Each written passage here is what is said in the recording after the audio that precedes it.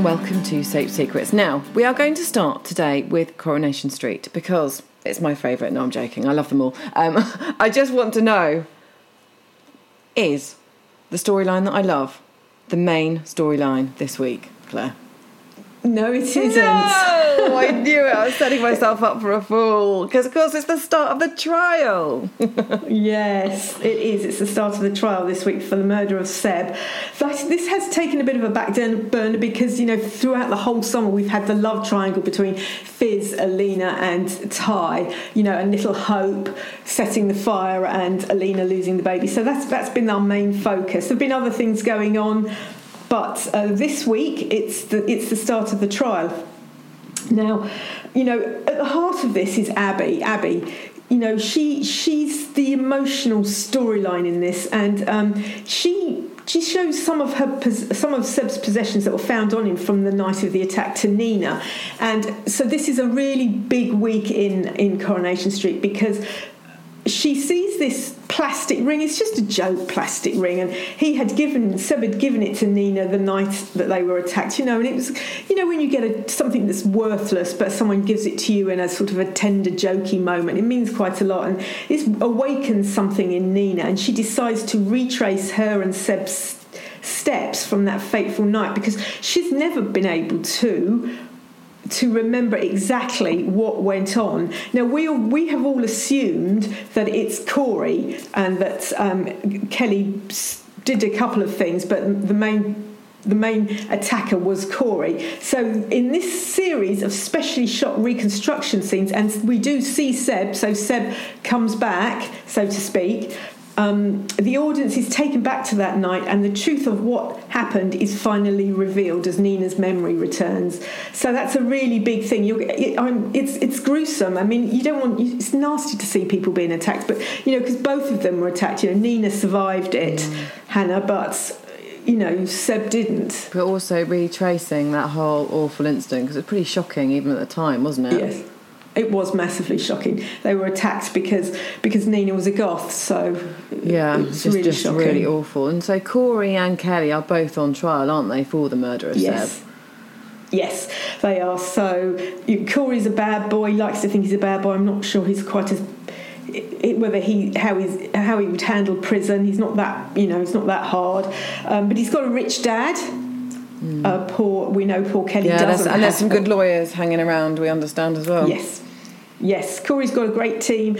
Poor Kelly just has Imran, you know, so we all know that her dad, Rick, has, you know, Gary murdered. So he's not going to ride onto a white steed and rescue her. You know, her mum's not great. So they're both up there, and we have everyone taking the stand. It's going to be a massively, massively emotional week. You've got Nina and Asha both taking the stand, and Sabine is a real Rottweiler, so she's going to really dig holes into their testimony. Yeah, absolutely. But can Imran actually break down Corey and get to the truth? Because, I mean, they're going to be pretty dogged about their approach, aren't they? They are. Corey does not want to go to jail, and he's a lot harder and a bit more aggressive than Kelly. And he's quite frankly willing to lie in court. He is willing to lie. And so, you know, and he has an upstanding dad who has a successful company. We've got, you know, poor Kelly has a mum that's not great, and so, you know, when she takes the stand, obviously the lawyers just rip her to shreds. There's part of me that thinks that Coronation Street has a duty to ensure that the right people do go down for this in a way, but of course the twists and turns in getting there, you know, it's a soap. Yes. I do need to keep reminding myself of that. Okay, onwards and upwards. Emmerdale. Tracy's postnatal depression really comes to a head this week, doesn't it? Yes. So we have seen Tracy being really upset not really coping with little Frankie. Now, little Frankie's nearly 6 months old, and she's been really struggling. She got really upset. She thought she couldn't look after her daughter.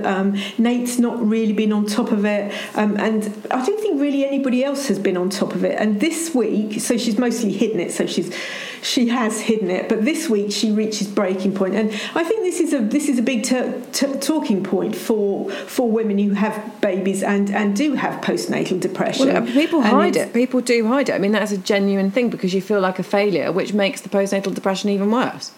So when you're asked by a midwife, "Oh, are you crying in the day? Are you upset? Are you?" No, I'm fine. Knowing full well that most mums actually probably cry at least once in the day because they're so jolly tired, you know. I know I did. Well, it's a big thing, isn't it? Your first baby, it's a massive thing. You don't really know what you're doing. You're nervous. Is everything all right? I'm massively tired. Of course she's going to feel a bit anxious. Not everyone's super mum, are they? I know. I agree, but I think it is a really important storyline and sort of, shining a bit of a spotlight on. I mean, I think people talk about it, but I still think there's a relative taboo around it, particularly for the person that's suffering. And of course, the quicker you get help, the quicker it can be, it can be sorted.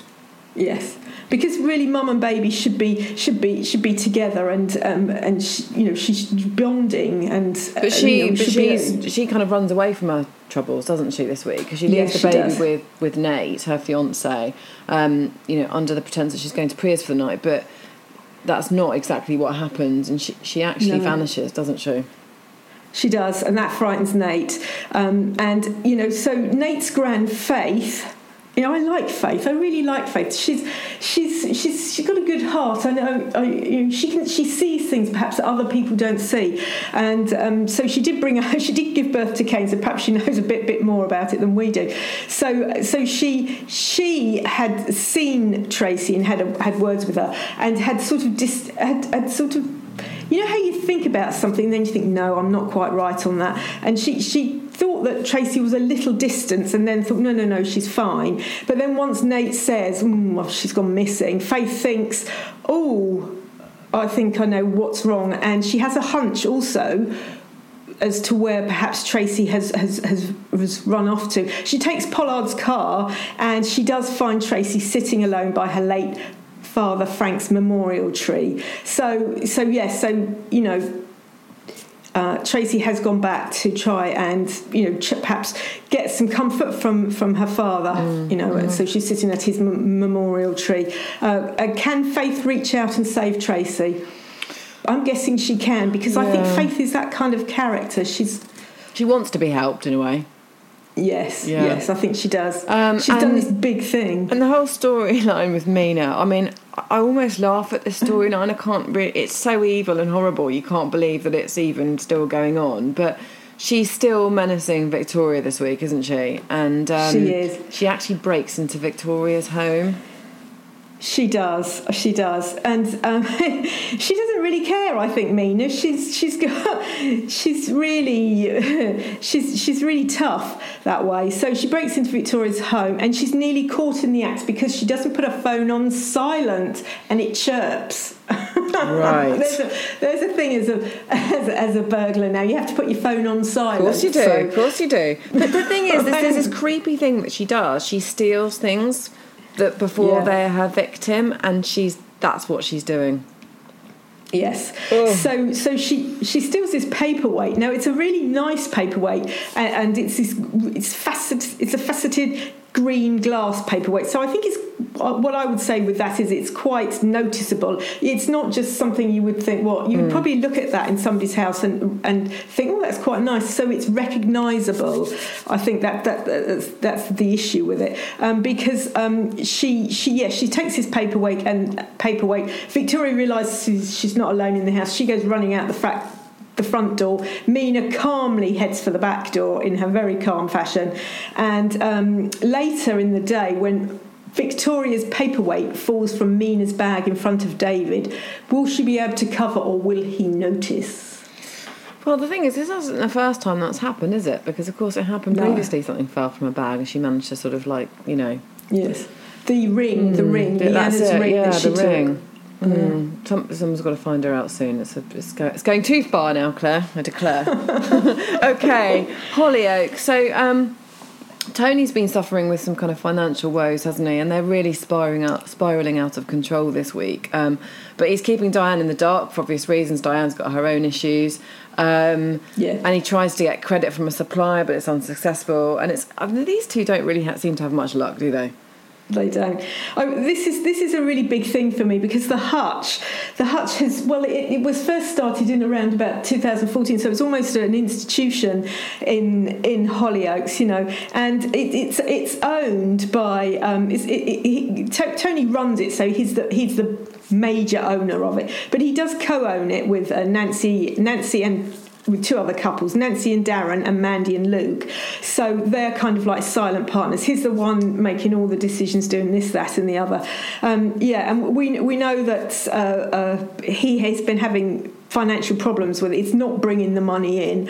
He's kept his wife Diane in the dark, and this week, he tries to get credit from a supplier to keep going. He's unsuccessful. Diane says she'll have a go, but the same supplier went, well, I think I want my money now. So she lands poor Tony with a £5,000 bill he cannot pay. This is quite serious. If you can't pay your suppliers, you're not going to get food in to be able to. It's a vicious cycle, isn't it? But Luke sort of comes to the rescue, or comes up with an idea to try and help, which isn't really quite a rescue mission that one would hope for. No, it isn't. He thinks, why don't we stage a robbery for the insurance money? Of course, bright idea. Well done, Luke. So insurance companies are wise to these kind of things, aren't they? It's kind of like, lots of people do naughty things to get insurance money. Anyway, Tony reluctantly agrees, but will it be a success? Well, sadly it isn't, and Tony comes clean to Diane, Nancy and Mandy about the financial situation, and they have a last meal. This is I'm getting all tearied up. A last meal in the hutch and share the memories. That's a big thing. It is a big thing. I think it's huge. It's really sad though, because Tony sort of just gets swept along, doing things he just shouldn't be doing. Yes, but he's also had a bad year, isn't he? Because this time last year he was being held by Breeder, wasn't he? Then his dad tried to steal his wife Diane. Then his dad died at Christmas from a poisoned mince pie. His wife's got some serious kind of issues. She doesn't want to go out, and he's got OCD and all that sort of thing. Oh dear, poor old Tony. Yes. Watch this space is what I say. Right, now finally, and definitely not EastEnders. So Strictly will be starting shortly, and Rose Ayling-Ellis, who plays Frankie in the soap, she'll be one of the contestants. Yes, she will. I think that's really nice. I think she's a great addition to the soap. It is Rose as Frankie. So I'm hoping she's going to do really well on Strictly. Yeah, I love it when the soap stars go in there. And a lot of the soap stars are sort of they've been to theatrical school, which I think has dance often in it, don't they? So they usually are relatively good. So yeah, it'll be good to see. But this week, other than Strictly, it's all about Grey. Because we're wondering whether the Square will soon find out that they do have a serial killer in their midst. Yes. So this week, Grey gets fired, and his boss doesn't do it over Zoom or calls him into the office. She actually pitches up at his house. Isn't that nice? How sweet! The real personal touch. I know. It's just odd. So Grey's boss fires him. I mean, we all know he hasn't been the best solicitor, and she's had issues with him. It's all come to a head. She's had enough. He's fired. Now, this means he's no longer an upstanding solicitor, and he's also short of cash. He has 2 children he has to feed, and Chelsea is an expensive girlfriend that spends money and doesn't really care about his debts or what his credit card's doing so long as it goes through. So she is just an amazing character, Chelsea. So will this tip him over the edge this week? Well, you know what? I think it does. I think maybe this is the beginning of the end, because he's really angry about everything, and he tells Shirley he spotted Tina on a bus.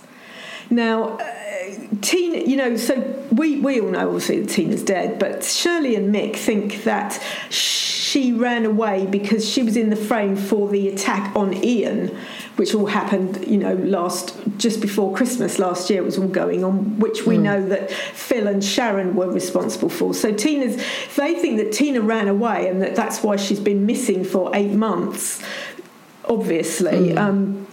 And, so Shirley and Mick, they're a very close family. They go off looking for her.